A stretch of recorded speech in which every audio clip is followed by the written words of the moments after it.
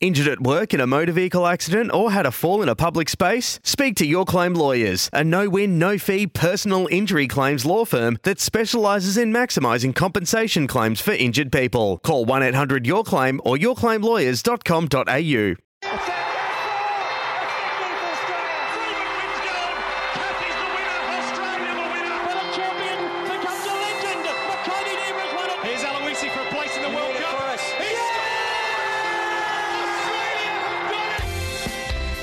Welcome to This Is Your Sporting Life with Peter Donegan.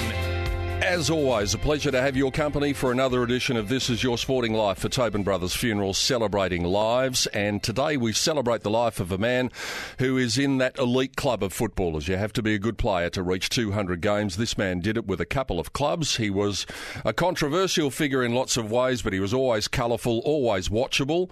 Campbell Brown, welcome. Thanks for having me, Pete. How are you, Brownie? Yeah, going well. It's nice to interview you in this circumstance because the last couple of times I've interviewed you, I think would have been not what people would expect, not at the footy, but actually at the races. Yeah, that's right. Certainly AFL was always my biggest passion growing up, but always on the side had a love for racing. And as I got a bit older and had enough of an income, you start to buy a few racehorses, and I've had plenty of duds, but I've had a couple of good horses as well, which has been quite exciting. Well, I think one of the times that I interviewed you was just before the Slipper at Rose Hill. One thing I noticed that day is you were toey. You were really toey before the race, and I can understand that because the Slipper is a make-or-break race in lots of ways, apart from being worth a lot of money. What's the difference? What's the feeling like running onto the ground for a grand final, which you did, or standing there with your horse in the Slipper? Can you compare the two feelings? I'm certainly much more nervous at horse races because it's up to other people. You know, the trainer trains it, the jockey rides it. You've got barriers, you've got will it handle the conditions, the weather, the wind, all these sort of things. And you're not really too sure. You pay the bills and you're there and you own percentages of the horse, but really it's up to other people. Whereas from a footballing point of view, I always used to run out of the ground really confident that I'd done the preparation, that I'd recovered well, that I'd had my massage, and I knew my job, my role, how I was going to go out there and play that day. And you're in control of your own destiny. And you are. You're in control. So that eliminates a lot of the nerves. It's more when you're trying to get up from an injury and you're 50-50 whether you'll play or not, and you decide, you put your hand up and you say, you look Clarko in the eye and say, I'm right to play. That's when you're a bit nervous running out there because deep down you're not too sure if you'll be able to perform it at the level that you're expected to or if you'll even get through the game. So, much more nervous watching the horses than ever running out and playing a game. Mind you, in saying that, the most nervous I've ever been in my life was just after half-time. Trent Croad had gone down in the 08 Grand Final with his broken foot. I'd started forward and was getting into the game okay. Tom Harley was playing on me and kicked a goal and was feeling quite comfortable up forward. And Cam Mooney down the other end was quite dominant. I think he kicked 3 goals and he'd missed a couple and looked like he was going to be the game breaker. And Clarko came to me at half time. He said, mate, we need you to do a job on Cameron Mooney. Croady's down. You need to go to full back. And I knew as soon as the Geelong players saw me walk into full back that they'd isolate me deep, which they did. And I've just remembered there was 100,000 people at the G and I'm walking towards Cameron Mooney knowing that I'm giving up 6 inches, knowing that he's in red-hot form and there's a grand final to be decided in the second half. I just had that harrowing feeling that don't let me be the bloke that gets goals kicked on him and costs his side the premiership. First contest, long kick inside 50. I come out, he comes out and he just clunks this really strong mark, 25 out directly in front. And I was standing on the mark. You could see the blood just coming out of my face. And I was standing on the mark thinking, this is my worst nightmare unfolding right now. And he actually hit the post. And then the game got going, and we obviously went on to win. And Cam Mooney didn't kick another goal for the game. But that was nerve-wracking. I'll bet it was. And especially, you mentioned the fact that you were giving up so much height to Moons, but you played key position. One of your best years, I think you played a lot at centre-half back. You'd have to be almost one of the smallest blokes ever to play key defensive position, wouldn't you? Yeah, probably. Well, I'm 177 centimetres, so 5'10" in the old language. And yeah, I was much more comfortable playing on the talls than I was the smalls, because a lot of those guys, once you brought the ball to ground, your job was pretty much done. So had quite a good vertical leap for a guy my size, and could keep up with them on the lead with my leg speed. So just be in the contest. There wasn't the chopping of the arm rule back then, so you could get away with a little bit more, bring the ball to ground. And with the smaller guys that really troubled me, like Jeff Farmer and Milne and guys like that, you could do a great job, keep them to 10 possessions for the game, and they'll kick 6 goals, 3 on you on their left foot, right foot, in the air, on the ground, sell candy, nudge you under the ball, all those little things that you dreaded as a defender. So much preferred to play on the talls.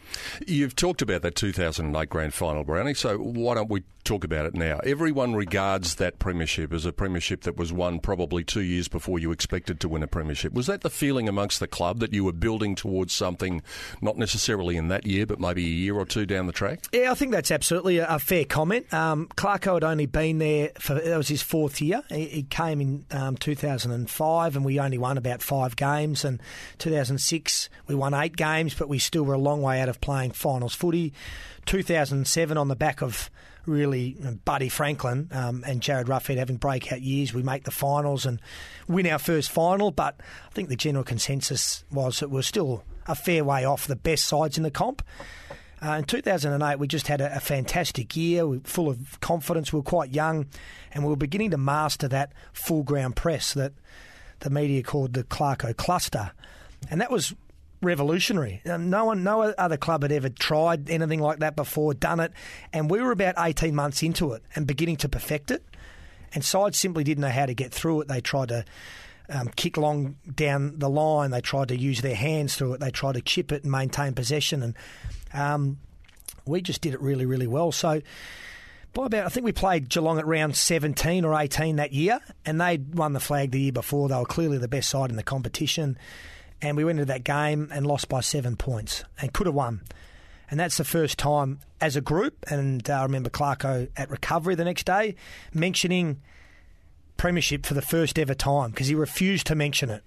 And he just said, boys, that's the best side in the competition, and we arguably should have won.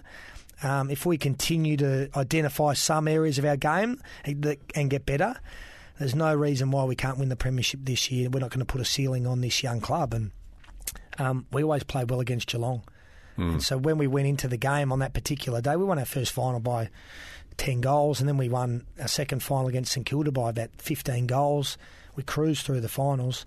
We went into that game underdogs. No one really gave us a chance, but there was a quiet confidence about us that day. You mentioned you're a young side. We've seen what's happened to young sides in the last couple of years that have won the premiership. The Bulldogs, I think they finally admit now there was a hangover. Yep. When they denied it all the way through last year. Richmond, we don't know what is going to transpire. You were a young team. Did you celebrate it well? Oh, you do. You celebrate it, but I put the premiership hangover. As soon as you say that word, everyone just assumes that you've just partied the whole time and everything like that. I put it down to a number of things. Part of the hangover is the opposition for 6 months looking into your game plan and how you won that premiership and picking it apart. So naturally, you roll up the next year and think that, you're just going to do it again, and you can't all of a sudden. So there's a couple of percent, maybe a goal or two here and there. Certainly the limited preparation you do have, rather than, if sides aren't going to make the finals, they put their good players out a week or two before the season's over to get their shoulders and ankles and knees done. You could play in a grand final, you have that week to celebrate or commiserate, whatever it may be, then you're going in for your surgeries in the middle of October. You can't get much work, genuine, really good work in until after Christmas. So you're behind the 8 ball physically, no doubt about that.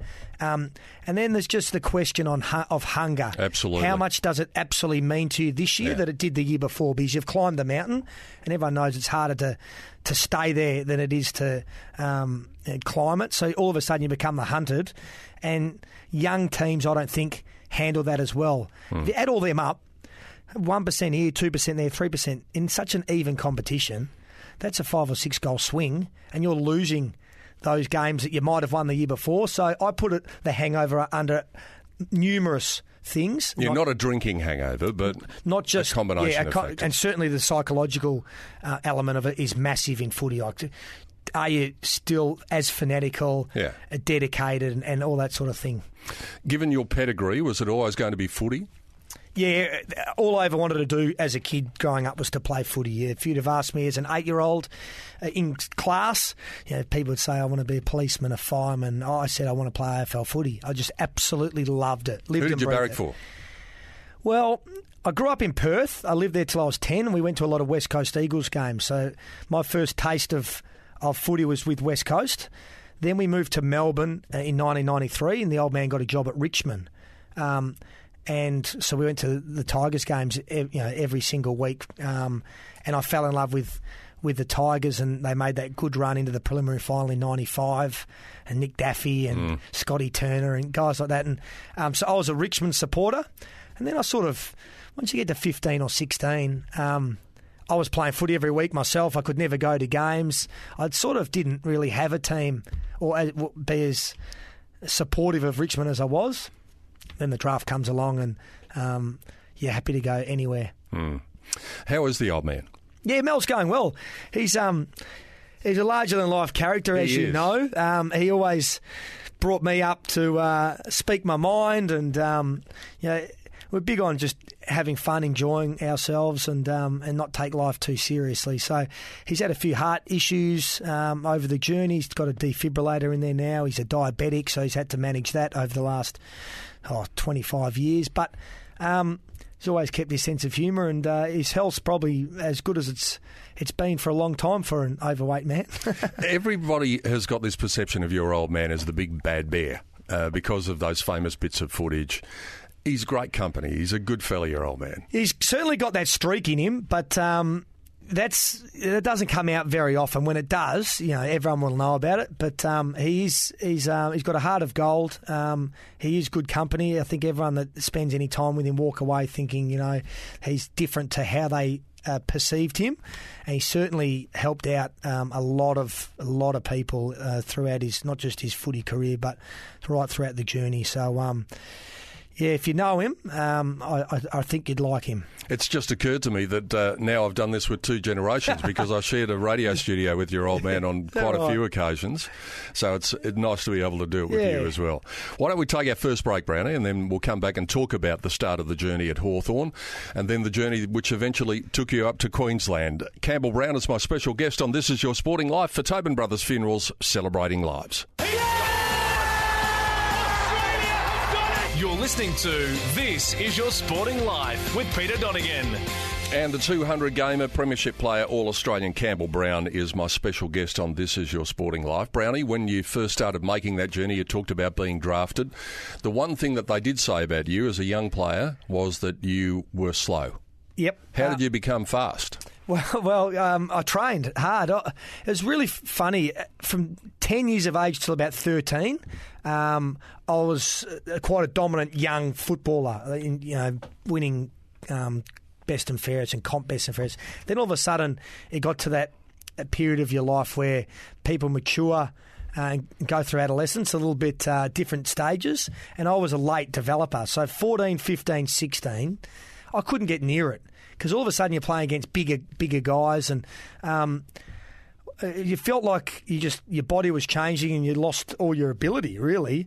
And you're right. I was told I got into the Victorian under-16 Vic Metro squad of 50, and they cut it to 40, and I made that, and then they cut it to 30, and I made that, and we got to Optus Oval on the last night before they picked the final squad of 25, and there were 2 to get cut. and David Dixon was the coach at the time.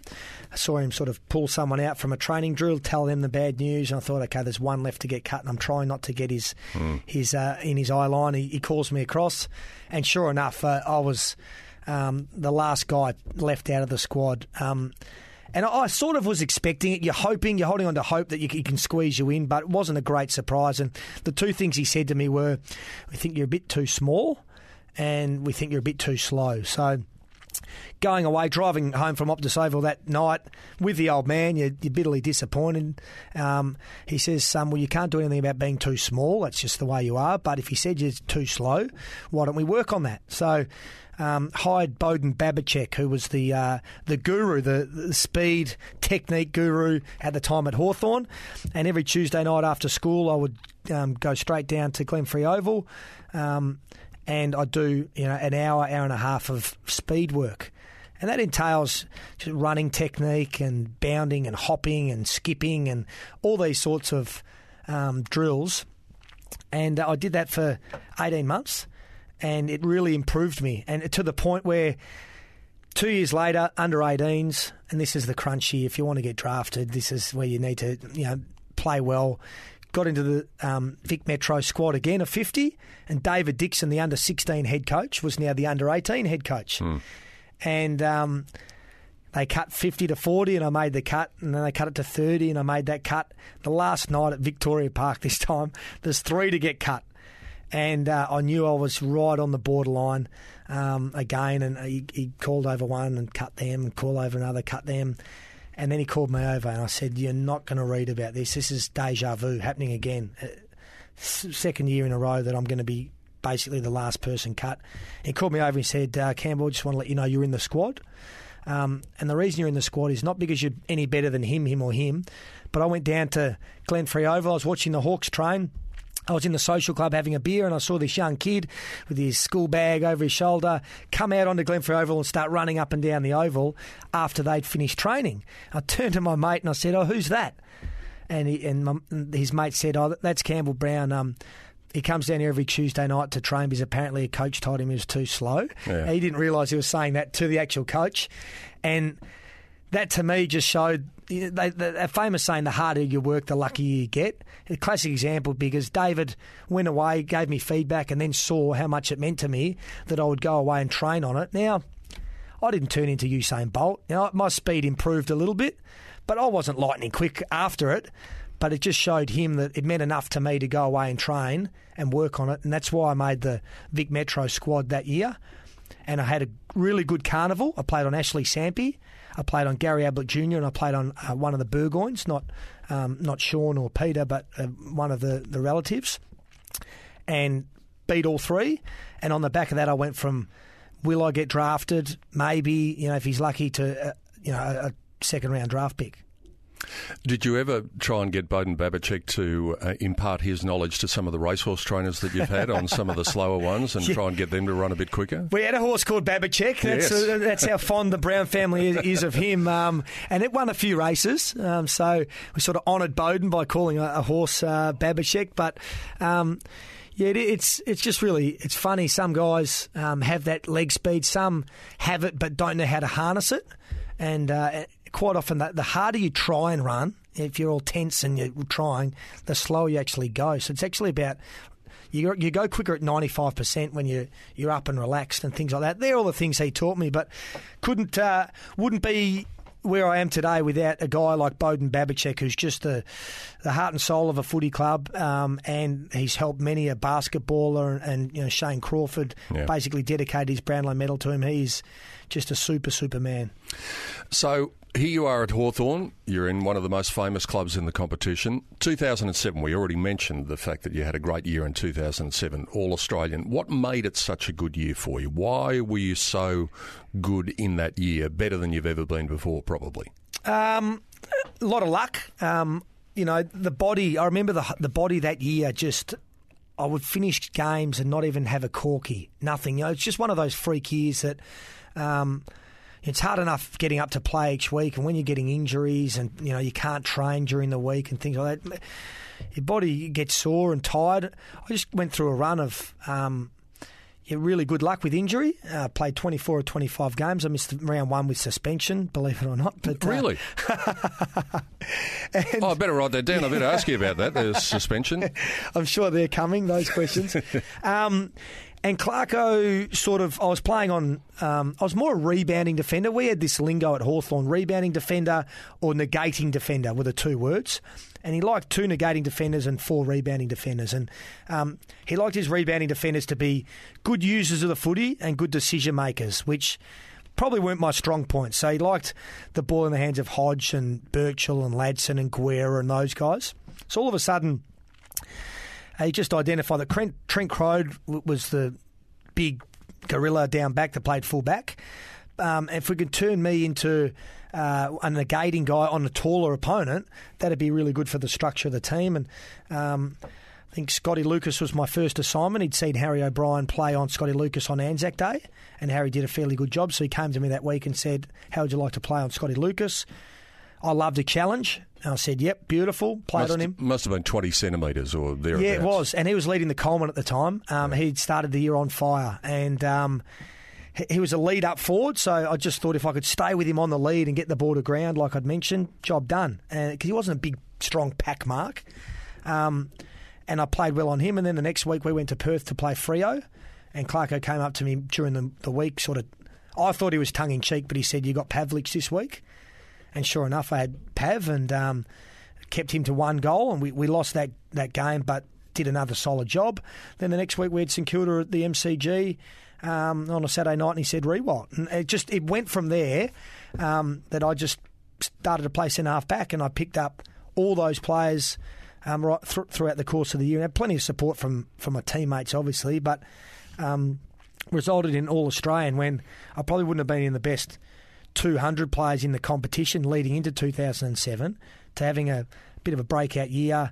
We started to win a few more games and it was named All-Australian, which was probably up there with the premiership, one of the greatest moments in my career.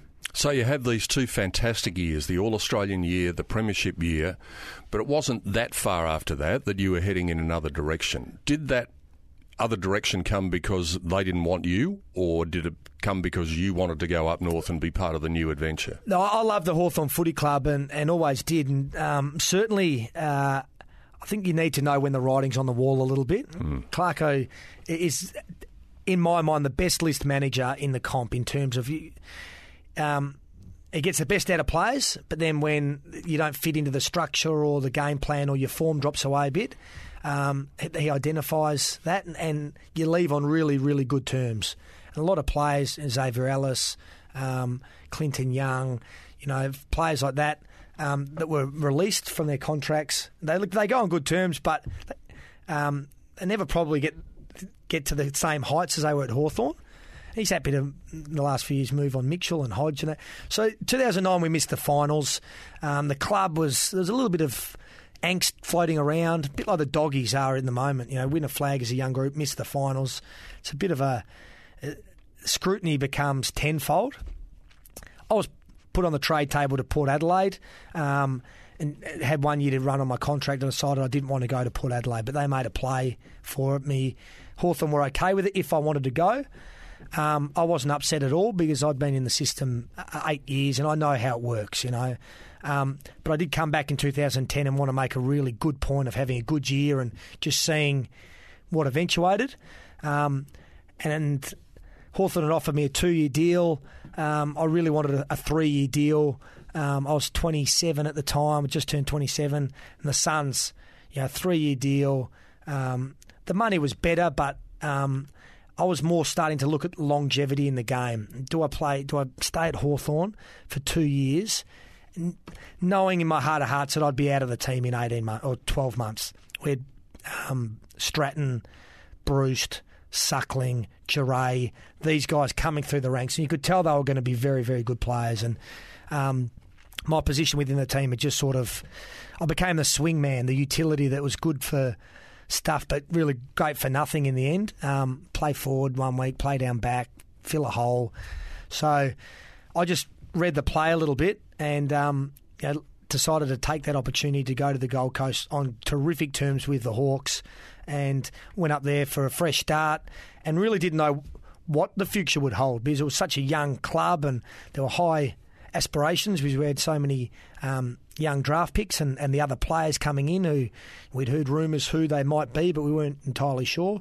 But I looked at it as a good journey, and I'd get 4, maybe 5 years out rather than just the 2 at Hawthorn. Was it a culture shock, Brownie, because you go from Melbourne, this football-mad city, and you go from a famous club in Hawthorn to all of a sudden going up there, a non-traditional AFL state? I think you were working out of demountables a lot of the time up there. Was it a complete culture shock to you? Yeah, it certainly was. Bigger than I expected, really, and it's hard to even put into words. You're at a club where there's no history.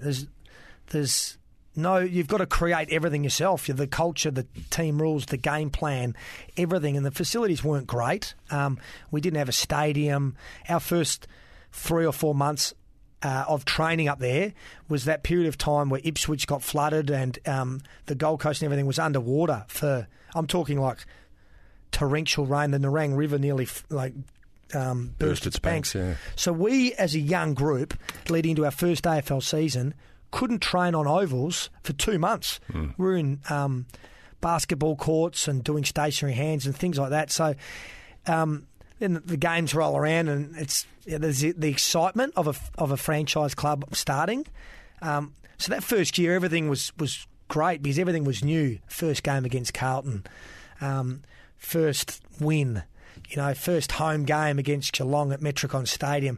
It was quite an exciting year, and seeing Harley Bennell, Jager O'Meara, Dave Swallow, all these young guys playing was terrific. But that excitement sort of levelled out in year 2 when all of a sudden there is expectation because we won 3 games that we would be a better side in the second year, and sides just weren't allowing us or the young kids to play the way that they were in the first year because it was a surprise to everyone. Zach Smith, how good was he in the first year? And they put time and effort in, and second year was a real struggle. And then as what happens on the Gold Coast, when the excitement wears off and the teams start losing, no one rocks up to the footy. And it's almost like you become obsolete. You're up there and there's no build-up to a game. There's no rivalry. I used to love going to the G, Hawthorn-Essendon, my favourite.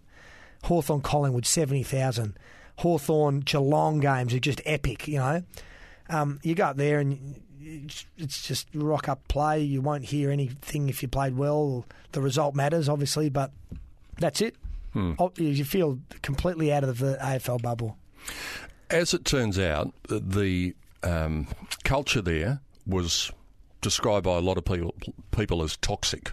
And Carmichael Hunt, the problems that he had are now well documented. Did you see evidence of that amongst the younger brigade? Did you see them being influenced to a degree that it was not the right way to go? Not my first couple of years, certainly not. But my third year there, maybe it was just starting to creep in here and there. But it's always kept on the down low, so you're never really sure about what's actually going on. I'd go out with the boys, but because I never got involved in any of that sort of behaviour, you're just out of the loop a little bit. I wouldn't say the culture is toxic up there. People think because it's the party strip and things like that the Gold Coast Suns were party boys and had a bad culture. It wasn't that at all, but what happened was the young boys would go out for a drink. We got given things like a 12 o'clock curfew, and you can't go into Cavill Avenue, and you can't do this, and you can't do that, and you're treated like absolute children. And then what happens is, as soon as someone breaks that, which isn't even like getting home at 12:30 isn't a bad thing in the big scheme of things, but because they've broken a team rule, they need to be disciplined. So there's a fine or there's a suspension from a game and things like that. And then it becomes a headline, that 2 players were dropped because they were spotted out past curfew or whatever.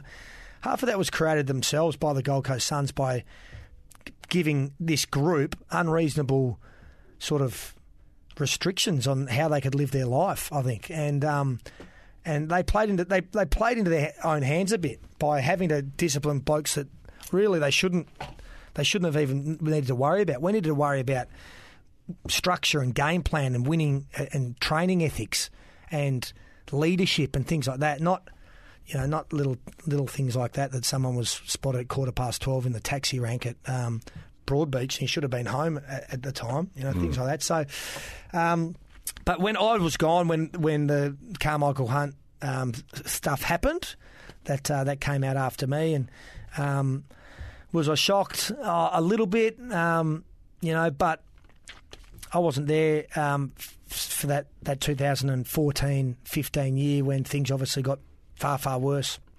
We're going to take a break now. Because you mentioned it before, the suspensions, I didn't actually have it anywhere on the rundown that I was going to ask you about. 3 pages over there. So I'll go through this encyclopedia in the break and then we'll come back on the other side of the break and talk more to Campbell Brown. This is your Sporting Life for Tobin Brothers Funerals, celebrating lives.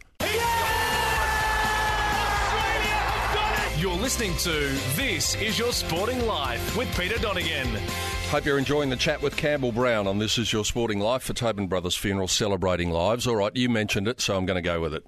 29 weeks suspension in your career. It sounds like a lot. It didn't feel that much when I was playing. Dermot Brereton's been in this chair just a few weeks ago, so you're in good company. Were you just a classic case of white line fever, Brownie? Was that it? Yeah, probably. I like to play as hard as you possibly could, without sort of overstepping the mark, and every now and then you do that. So 29 weeks, I still feel like my last 10 or so weeks, if it was looked at, analysed and done now under the current system, I might have got 2 or a fine. I just felt like the way the system worked towards the end of my career with 50% loading and carryover points and all this sort of stuff, that what would be a 2-week suspension became 4 and 5. And that's partly my fault because of the previous amounts. But the crime or the punishment wasn't fitting the crime a little bit. You'd miss time a bump, and I got 7 weeks suspension for a missed time bump where the bloke got up, Aidan Riley, got up, you check he's all right, he got up, he got the free kick, you apologise, go, geez, I might cop a fortnight there. And with the loading and everything, I got 7 weeks. Do you reckon you got a loading because it was you? I mean, was there a little bit added? Well, Stevie Baker, he basically got run out of the game because of his reputation, and they hit him 6 times in one game for slapping Stevie Johnson's hand. Now, that's never been done before. They've never suspended anyone for something like that before, and he got 9 weeks. Byron Pickett, I wouldn't say they... I'm not trying to deflect my responsibility in it, because certainly I put my hand up for probably 9 of those 15 charges. Well, let me ask you this question directly. Did your reputation precede you?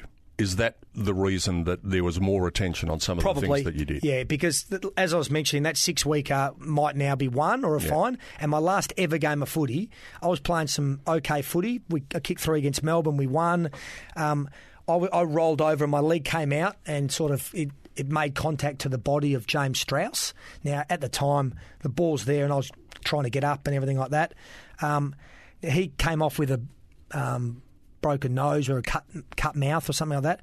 I ended up getting 4 weeks suspension, 4 weeks, for an innocuous thing where I wasn't looking at him. I didn't even know who it was or where it was. I just was in the act of rolling over, threw the leg out, and I copped a month for it. Now, if you looked at the vision, there's no way you'd get rubbed out for that. And I ended up never playing football ever again because I missed rounds 21, 22, 23, and I was suspended for round 1 2014, which I didn't end up making it to. So, 29 sounds like a lot, and it was a lot. I'd put my hand up for the majority of them as being my own fault. I reckon late in my career, though, copping 7 weeks and 4 weeks for incidents that you wouldn't get rubbed out now for is just part and parcel of it. But I was angry at the time. You played angry. You looked as though you were playing angry at the time too. Yeah, and also that's got to do with playing at a club that you're never winning. Yeah. All the responsibilities on the senior guys as well. And of those senior guys, Gaz was dominating. And then Michael Rischitelli, me, Jared Brennan, Harbrow, and Nathan Cracker had quit by then. The responsibility on us, or whenever the Suns played poorly, it came back to, righto, we're not going to go after the young kids because they're young kids. Gazza was winning Brownlows. Nathan Bock had a broken leg. The senior guys aren't pulling their weight, and it was always us four. And after a couple of years, you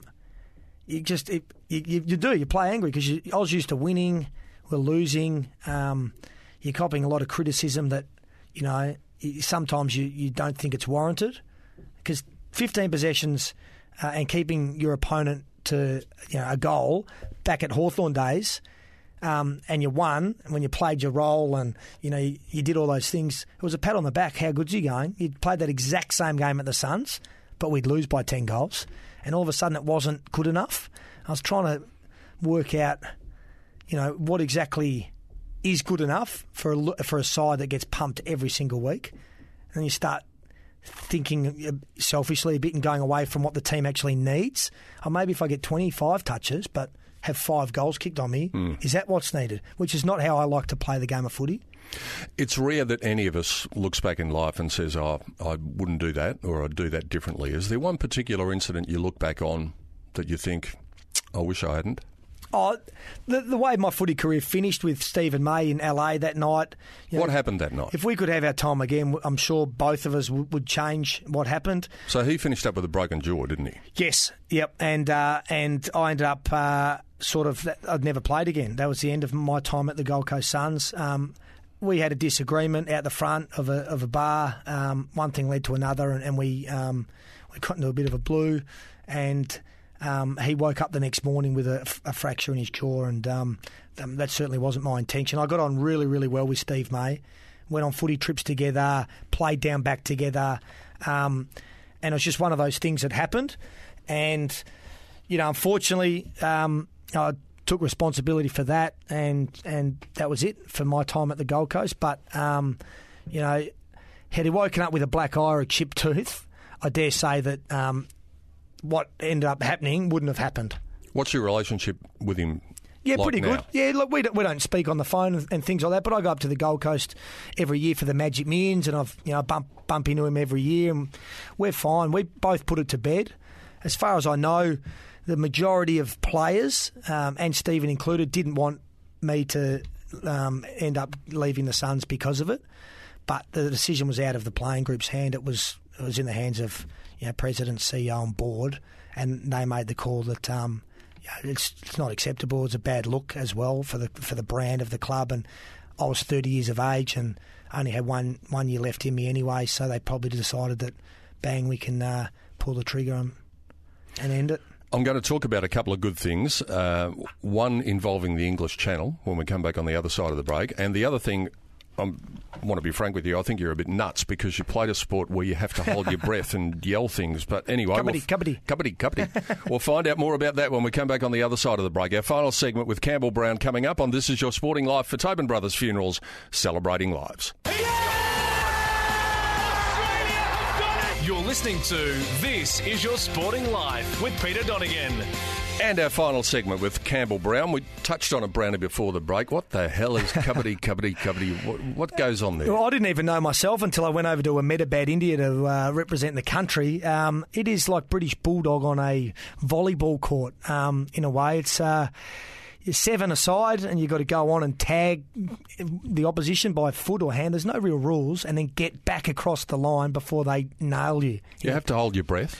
You have to hold your breath and chant kabaddi, kabaddi, kabaddi the whole time. When you're out there, do you think, what the hell am I doing? Yeah, we didn't really know the rules at that time.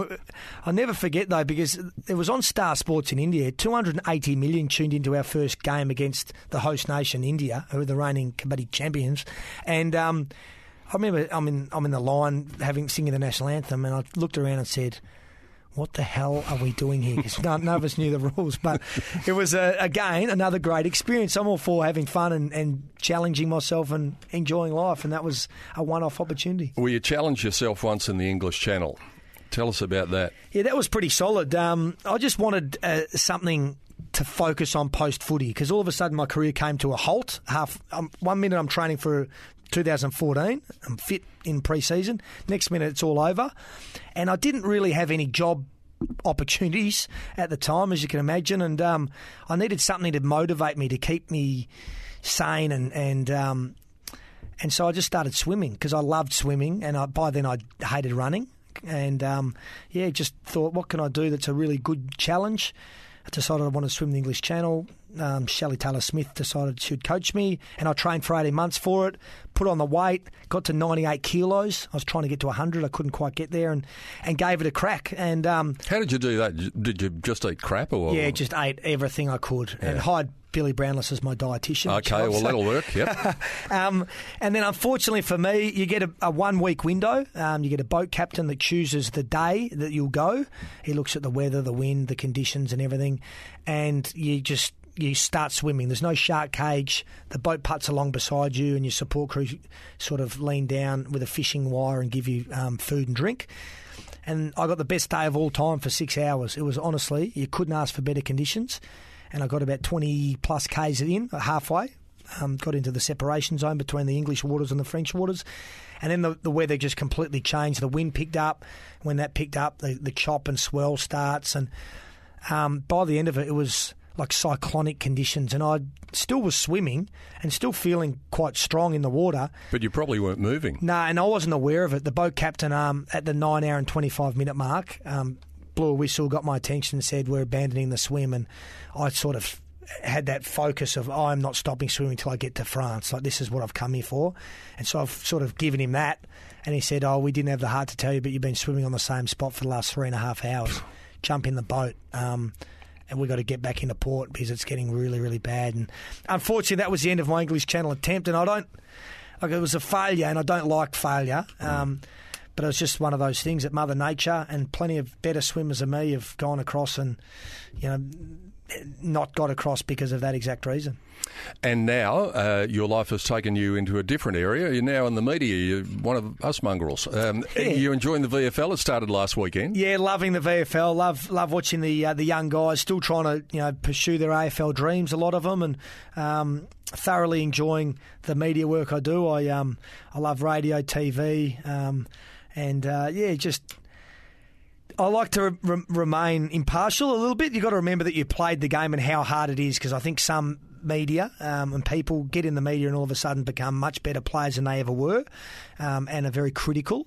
Yes, there's a time to be critical when it's warranted, but media just need to think that their opinions aren't as important as they think they are. It's great that you've been able to share your journey with us, Brownie, over the last hour or so. It's been a pleasure to chat to you. Thanks very much. And hopefully those people who do have those perceptions about you might have learnt a little bit about you. Yeah, hopefully, but who cares? Give my best to your old man. Yeah, I will. And let's hope that those racehorses continue to get faster. Need a couple more winners. All right. Best of luck to you. Thanks for coming in. Campbell Brown joining us as our special guest on This Is Your Sporting Life for Tobin Brothers Funeral, celebrating lives. We'll be back with another edition of the program right here at the same time next week on 11:16 SEN, Melbourne's home of sport. Want to witness the world's biggest football game? Head to iCanWin.com.au, predict Australia's score with a crystal ball, and it could be you and a friend at the FIFA World Cup Qatar 2022 semi-finals, all thanks to McDonald's. Maccas, together and loving it. TNCs apply.